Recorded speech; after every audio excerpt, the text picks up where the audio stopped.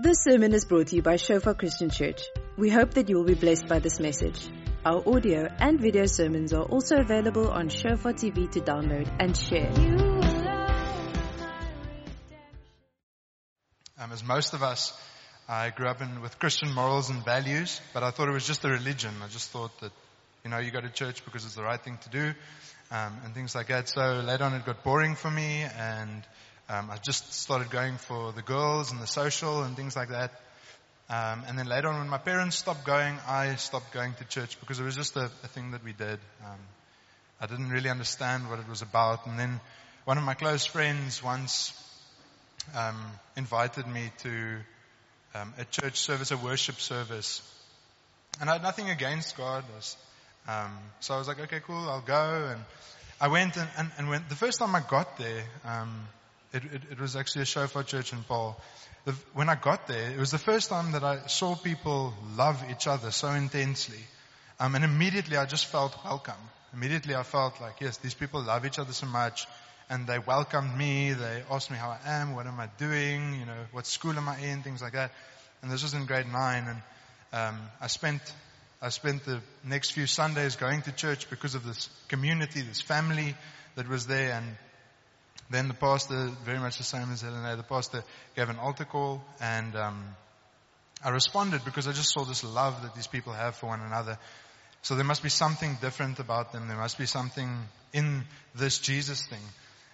So I went forward and I responded to Jesus' call on my life, and I accepted him into my life. And at that stage, I was really looking for belonging. That's why this whole family and this community thing appealed to me so much. At the same time that this happened, where I was going full out, I was doing all the things that I needed to do in church. I was going to Bible school, leading cell, doing encounter 1, encounter 2. I was doing like a whole lot of spiritual stuff. So I thought, yes, I'm on the right path. My friends started choosing different things. My friends started choosing at school, and I started choosing alcohol and drugs, girls, things like that, fooling around with girls, and stuff like that. And because I wanted to belong, and the church was predominantly made up of like older people, like adults, I went with what my friends were doing. So I still had this genuine, I met with Jesus and I experienced the love of Jesus. But I followed what my friends did. And this took me into a cycle where I was really depressed. I struggled a lot with anger and anxiety, and my relationships started falling apart because I knew what the right thing was to do, because I had this thing in my heart that tells me this is right. The people in church and the way that Christ loves you is right, and this is a certain way to live. But my sense for belonging in a community was like, okay, but I want to fit in with my friends. So I just kind of went to both extremes, where I drank the most, down the fastest, I did the most of everything. I just went extreme all the way. And I came on first year's camp. And then for one of the first times in my life, I experienced where people of my age group loved Jesus, and I could relate to them. And I found this family, this community of people that didn't want to spend time with me because of my status or because of where I was at or what I was doing or, my CV, but just because of who I am, because they accepted me just that way. And this was amazing, and I met them on first year's camp, and I really got touched by God. I turned away from a lot of the things that I did, drinking and smoking and stuff like that, and I was like, yes, this is the way to go. Then when I got back to Stellenbosch after first year's camp, I for some other reason went back into my old lifestyle again, started drinking again, and the devil came to put lies in my mind and said that this family, this church family, it doesn't love you. They don't accept you. They just want stuff from you. They just want to, make you a leader or whatever. I was just offended with the church. And I just got worse and worse and worse. I just kept going to the further extremes, trying to find this belonging, trying to find this to prove myself. And then one day, one of my friends, we grew up together from, I think, 1 year old. I was playing cricket at his house, and he was leading a small group in Boland Landbou, just outside of Paul, and he asked me, do I want to go to the small group with him? And I said, no, I'm not really Liz. I'm not going to do that. And he's like, okay, but then what are you going to do? And I said, I'm probably going to go play FIFA. And he was like, okay, but I want you to make a choice, FIFA or Jesus. And I was like, yo, bro, you can't tell me that. And he was like, no, I'm joking. And I was like, you're definitely not joking. But if you take me home, I'll get dressed and I'll come with you. And I went with him and they were talking about something, I can't even remember what, but it had nothing to do with what happened next. And God showed me a graph of my life. And it looked like this, really up and down, undulating. And he told me that my life looks like this because that day in grade 9 that you gave your heart to me, I said, I'm never going to leave you. I'm never going to forsake you. I'm never going to run out on you because you belong with me. You belong in me. And that night I broke down in tears because I actually experienced the love of God, that every time I ran away, He called me back. Because every time He said, you belong. Every time I rebelled as hard as I could, He said, He drew me back and said, this is where you belong. And the reason why I started with that scripture, that the greatest thing that someone can do, the greatest form of love is when they lay their life down for you, is that friend that asked me that question, laid his life down. He risked our friendship pretty much to ask me that question. But it's because of him that I slotted into church, that I committed to God. I haven't looked back since. And because I understood that I belonged in God and with God, I had a confidence. All my depression left, my anxiety left, my relationships started flourishing. And I started having a bunch of people around me in church and in community that accepted me, not for what I could give them or what they could get out of me, but because they supported me for who I am. And they will confront me, they will challenge me to live a certain way because they know what is good for me and they're willing to put our friendship on the line for that. And my story is about people who really laid their life down for me, people who prayed for me, people who risked friendship for me, because they love God and they understand how much God loves me.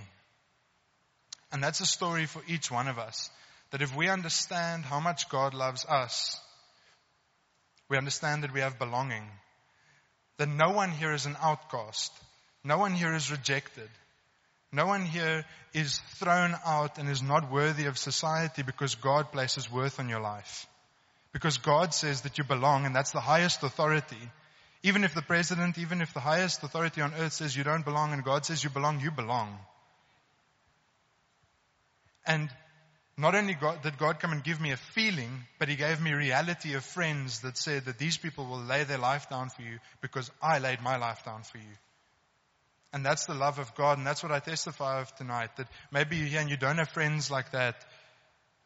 Maybe you're on first year's camp, that this is an opportunity to meet friends like that, people who will lay their life down for you. Maybe you've never understood that God laid His life down for you and that is where you belong. But tonight God says that I laid my life down for you and you belong. And that I love you. And that I'm never going to give up. I'm never going to run out. I'm never going to run away from you. Because I laid my life down for you.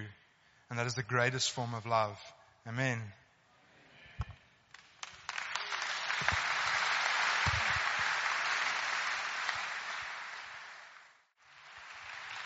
Sure. Quickly turn to your neighbor and say, wow, why have you got such a smile on your face tonight?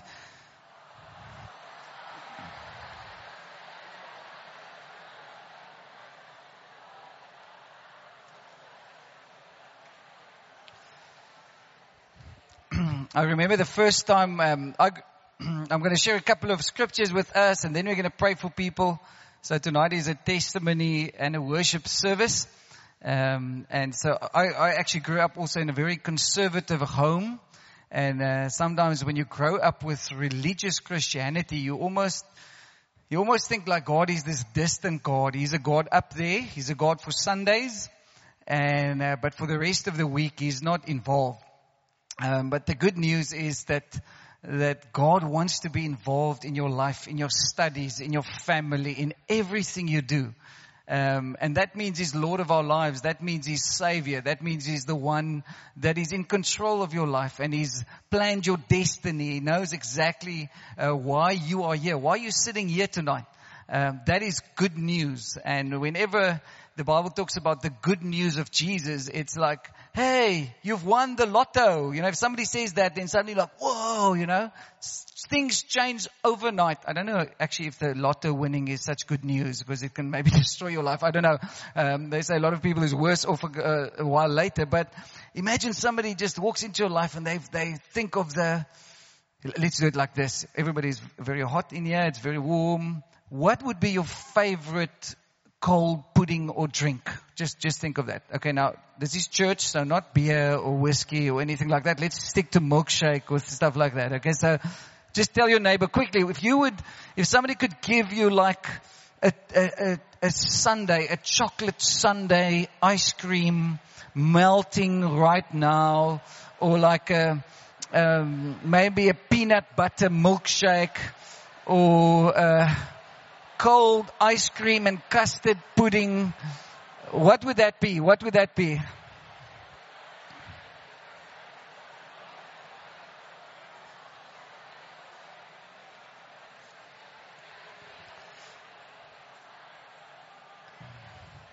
So there's some of you, daar's kwel wat jy by jou mond uitdrup. Okay, just like some people here, just close your mouth when you share that. Okay, just some of you. But see, maybe it's like when somebody shares good news with you, it's like it brings a response in your life. Now I grew up on a farm, and family was all over the place a little bit. But there was one thing my dad didn't do until I was 21 years old. He never said the words, "I love you." And when you grow up with that, you sort of have this deficiency inside, sort of this desire for acceptance, and you'll go and either rebel and say, "I don't need that, I'm going to do my own thing," or you'll go and look for acceptance. There's a scripture here in John 3 verse 16.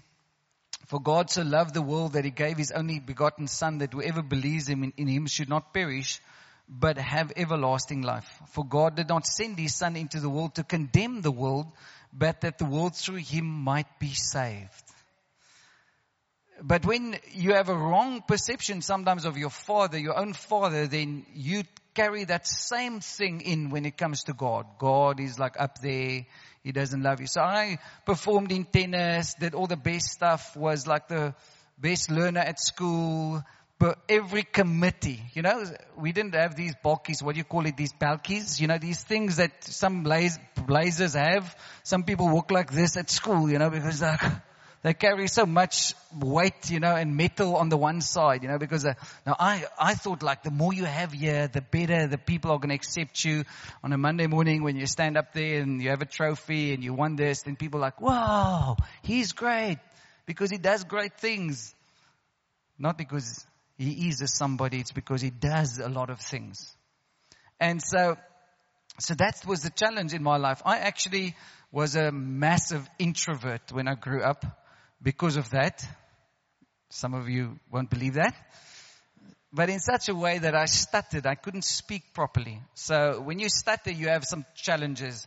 You cannot speak properly, and that means that you sort of have to think what you're going to say, and many times the conversation goes on while you're still thinking what you want to say. So eventually you keep quiet because you don't want to be interrupted, or you don't want to be like 3 sentences behind. And so I was an introvert, but still performed and all that stuff.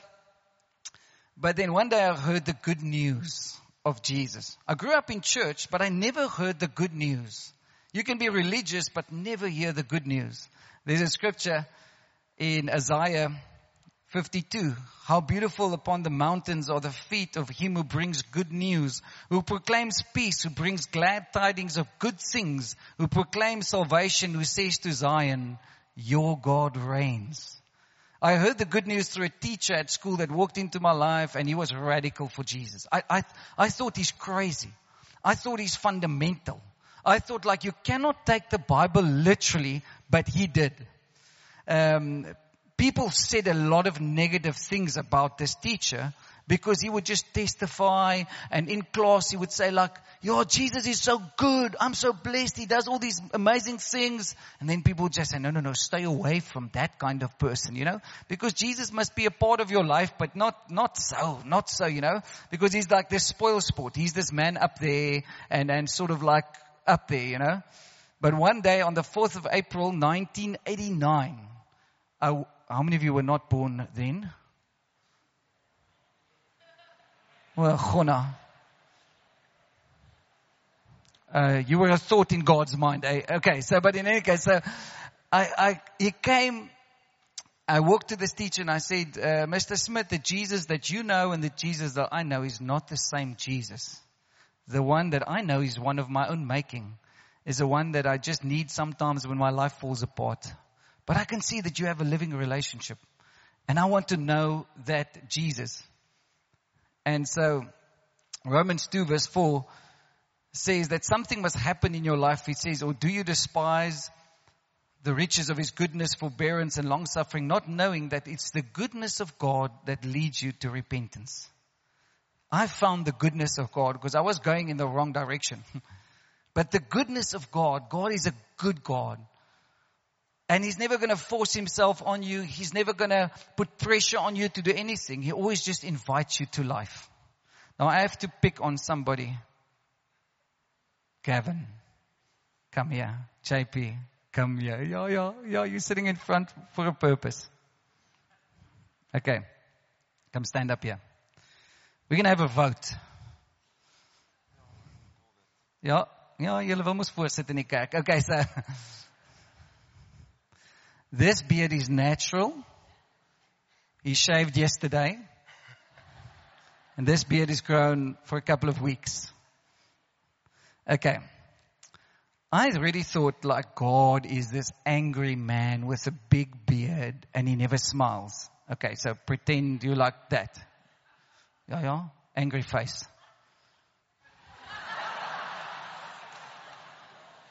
Where's all the Dagbreek first years? They're very nice. Okay. You see that face, okay?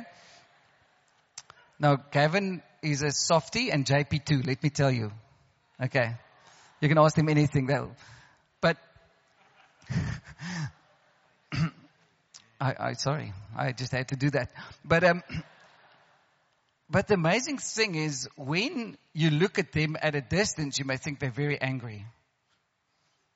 Because they've got beards and maybe you have a perception. Oh, there must be some way of the old apartheid regime because it's only old boere that wears beards like that or stuff like that, It's amazing what perception we may have of people. But the moment when you come closer, julle moet 'n dagbreek wees. Okay, so but the moment when you get to know these guys, you realize like, wow, you come closer into their space because you realize they're like these amazing guys. They love Jesus. They love the Lord. And when you approach them, you don't think in terms of Gavin, you're the prim of Dagbreek. You think like, Gavin, I can have a relationship with you. Not because you have a lot of titles, but because I know you. And so that's what I thought, and that's what the world and the devil tries to tell you. No, God is really like this angry God, but there's no goodness in him. But he is a good, good father. So smile, guys. Yeah, look at that.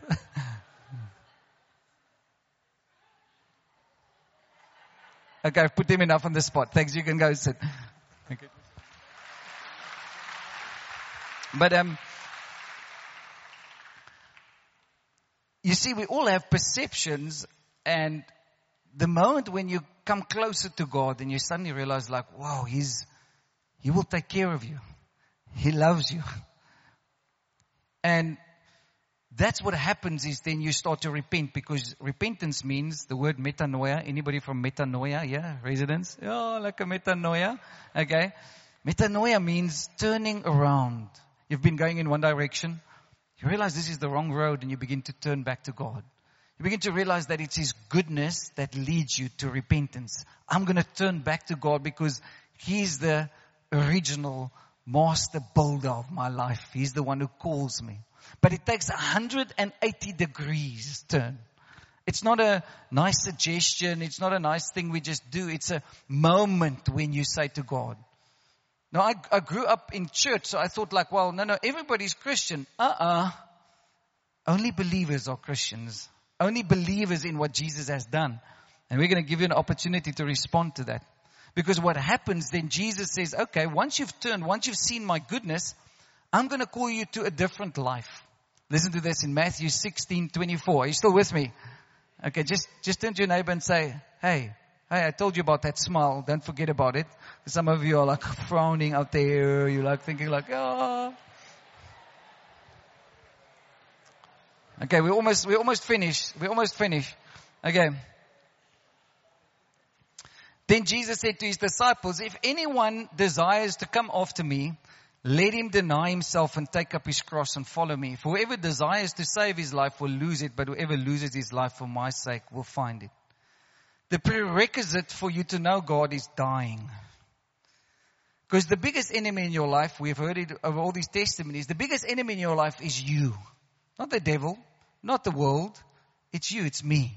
The choices we make against God, or the choices we make to be Lord of our own lives. Maybe you sit here and you think, no, God doesn't exist. He's not even a reality. But just look at the track record of your life. Just look at the results of your own decisions and you think like, ooh, Chona Machantas, I've messed up. I can't save myself. And that's why he calls us to a life of holiness. Holiness just means a different life, a separate life. Because now you start to follow him. Suddenly you get different values, you get different things that motivate you because you've been set free by the blood of Jesus. That defines you. It gives you a sense of identity, a sense of destiny. On the 4th of April, 1989, when I committed my life to Christ, I had 3 dreams. I haven't told those dreams to anybody that lives. God showed me and said, but there's a destiny, there's a reason why you are here. You're not just going to study, you're not just going to do a lot of stuff. There's a reason why he's placed you on this earth. And part of that reason is to worship him. But when I heard that gospel was also a gospel of power. Romans 1 verse 16 says, for I'm not ashamed of the gospel of Christ, for it is the power of God to salvation for everyone who believes, but for the Jew first and also for the Greek. I knelt down on that day, the 4th of April 1989, when I stood up. I never stuttered again in my whole entire life. And God says, you couldn't speak in front of people, but now you're going to start to speak about me. He told me you're going to go to nations and talk to them about what I've done in your life. I've had the privilege to be in over more than 50 nations preaching the gospel. Into Iran, into places that one cannot go naturally. Fulfilling that which God said. And you know what? He wants to say something to you. Over this camp, maybe in this week, he wants to tell you why you're here. But see, that power came in. It wasn't just a nice suggestion. The power came in to set me free. It just broke the chains. The fear of rejection left me. The fear of failure that I was driven by broke over my life. And he's going to do that for some of you tonight. Because it's not just like, hey, God walks and tiptoes into your life and he comes in and he says, I'm going to break that chains that you have been holding you back. I'm going to set you free. That's what Jesus said. I've come to set the captives free. I've come to bring a liberty to those who are oppressed. I've come to proclaim the year of Jubilee. I've come to proclaim salvation, to preach the good news. And that's why we're here tonight, because of good news. Listen to this. The work of Jesus, Matthew 9 verse 35. Then Jesus went about all the cities and villages, teaching in their synagogues, preaching the gospel of the kingdom, and healing every sickness and every disease among the people. Every sickness, every disease. Many people say, no, God doesn't heal anymore. Huh? I tried to commit suicide 3 times. The day when I got baptized, depression left. Bah, gone. Sure. That's the Jesus of the Bible. So, What's our response? What should our response be to this gospel, this good news? When somebody says, hey, free ice cream. But it's much more than free ice cream tonight. Matthew 18 verse 3-4. And assuredly I say to you, unless you are converted and become as little children, you'll by no means enter the kingdom of heaven. Therefore, whoever humbles himself as this little child is the greatest in the kingdom of heaven. It takes great humility because you need to realize that you're a sinner. You need to be converted. You need to turn around. And it's only God that can do that. But the good news is God doesn't do panel beating. Amen. God just makes you a new creature, a new creation. That's what he says in 2 Corinthians 5 verse 17. Okay, say Corinthians quickly to your neighbor. Just say it like Corinthians. Where's the Namibia people? Is there anybody from Namibia? Okay. Oh, lekker. Land flowing with milk and biltong. Amen. Okay. You must, all the people that brought biltong to the camp, you must hand it over to the leaders. It's a free will offering, but you just obliged to give it. Okay, so it's compulsory. God's invitation. Let's finish with this, because we're going to give you an opportunity to respond. You see, Jesus came to this woman at the well. She was messed up. Came alone in the middle of the day. She was supposed to come in the morning with all the other people. In John 4, we see how Jesus, as a Jewish rabbi, crossed the cultural, crossed the racial, crossed the gender issues, and he went to sit with a woman at the well, and he said to her, look here lady, I want some water. And she said, whoa, stop this. You're not supposed to speak to me. You're not supposed to have a conversation with me. And why do you come to this well and you don't even have a bucket? And then Jesus answers her in John 14 verse 14. He says to her, I'm going to give you water, but whoever drinks of the water that I shall give him will never thirst again. But the water that I shall give him will become in him a fountain of water springing up into everlasting life. You see, how many Gauteng and Natal and Eastern Cape people and Mpumalanga people, you're not from the Western Cape? Raise your hand. Just raise it very high. Okay, do you know how long 1.5 minutes is? Do you know? You're going to find out. Shower time. Okay? Ladies, you're going to need a lot of faith. Men normally just wash under their arms and then they're finished once every 3 days. The other day I got stuck, just by chance, in this aisle where all the lady shampoos are. Now I'm a bit colorblind, but it was red, purple. Shampoo before, shampoo in the middle. Conditioner afterwards, condition number 3. There were 7 conditioners that you use at one time. I was thinking wow, this is the 9th wonder of the world. How many wonders of the world are there? 7. Yeah. Okay, I'm just checking if you're awake. But so, I'm thinking ladies, you're a different species. But you need a lot of faith when you come to the Cape. 1.5 minutes of shower time. Because why? Water. Like the Americans say. Water. Scarcity of water. Water. You know? Some places in Cape Town we say different. Water, man. You know, just plat. Okay? Just flat. But this, for us here in the Western Cape, this is like a scarcity. This is whoa, you know. We don't miss a dripple. If the dripple falls like that, we'll suck it up. You know. I'm just giving you a demonstration. But it's amazing. So Jesus comes to this lady and he says, I've got water that when you drink of this, you will never be thirsty again. I want you to think, what are you thirsty for emotionally and spiritually? Maybe it's an acceptance of boys, guys. Maybe you want guys to hold you and just say, I love you. Maybe you want the best chick next to you that walks around, be a mall puppy, and just like, because that will affirm you. You remain thirsty. If there's anything of your identity that you find outside of Christ, you're going to run. And every time it will become empty. But when you drink of that water, Jesus says, you will never thirst again. You won't thirst after acceptance. You won't thirst after belonging. You won't, because He will be your sufficient one. Imagine I could sell water like that in the Western Cape now. We'll be like rich.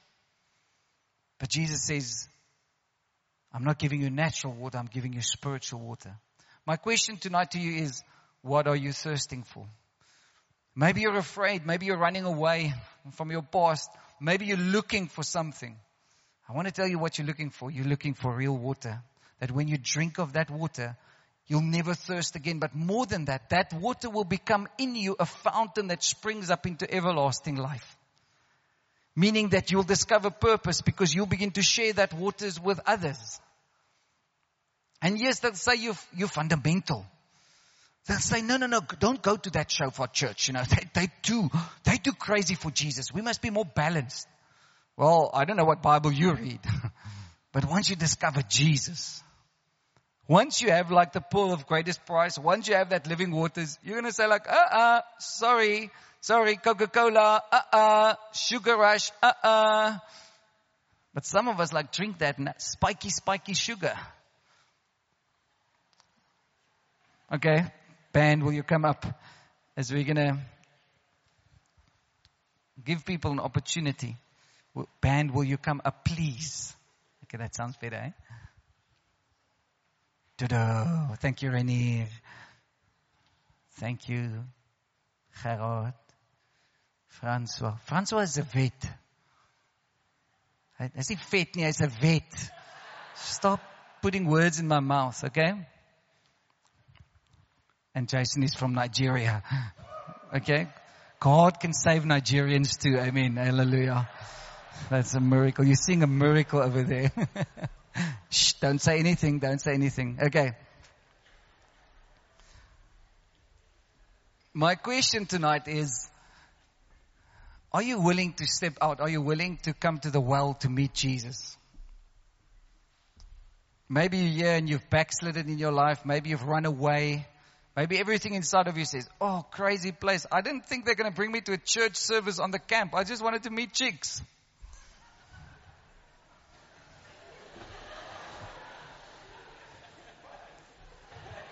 They're all looking at you, so you are the culprit here. Yeah. With hair like that, we can go places, eh, Jason? But in any case, so.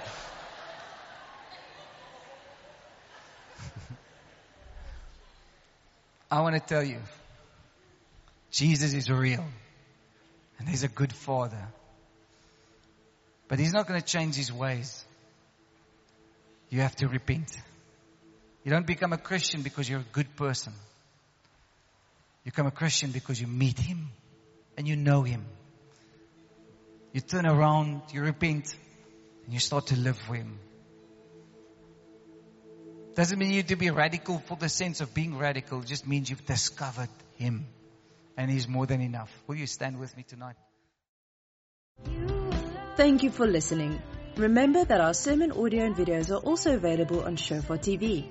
Go to www.shofaronline.tv to download and share.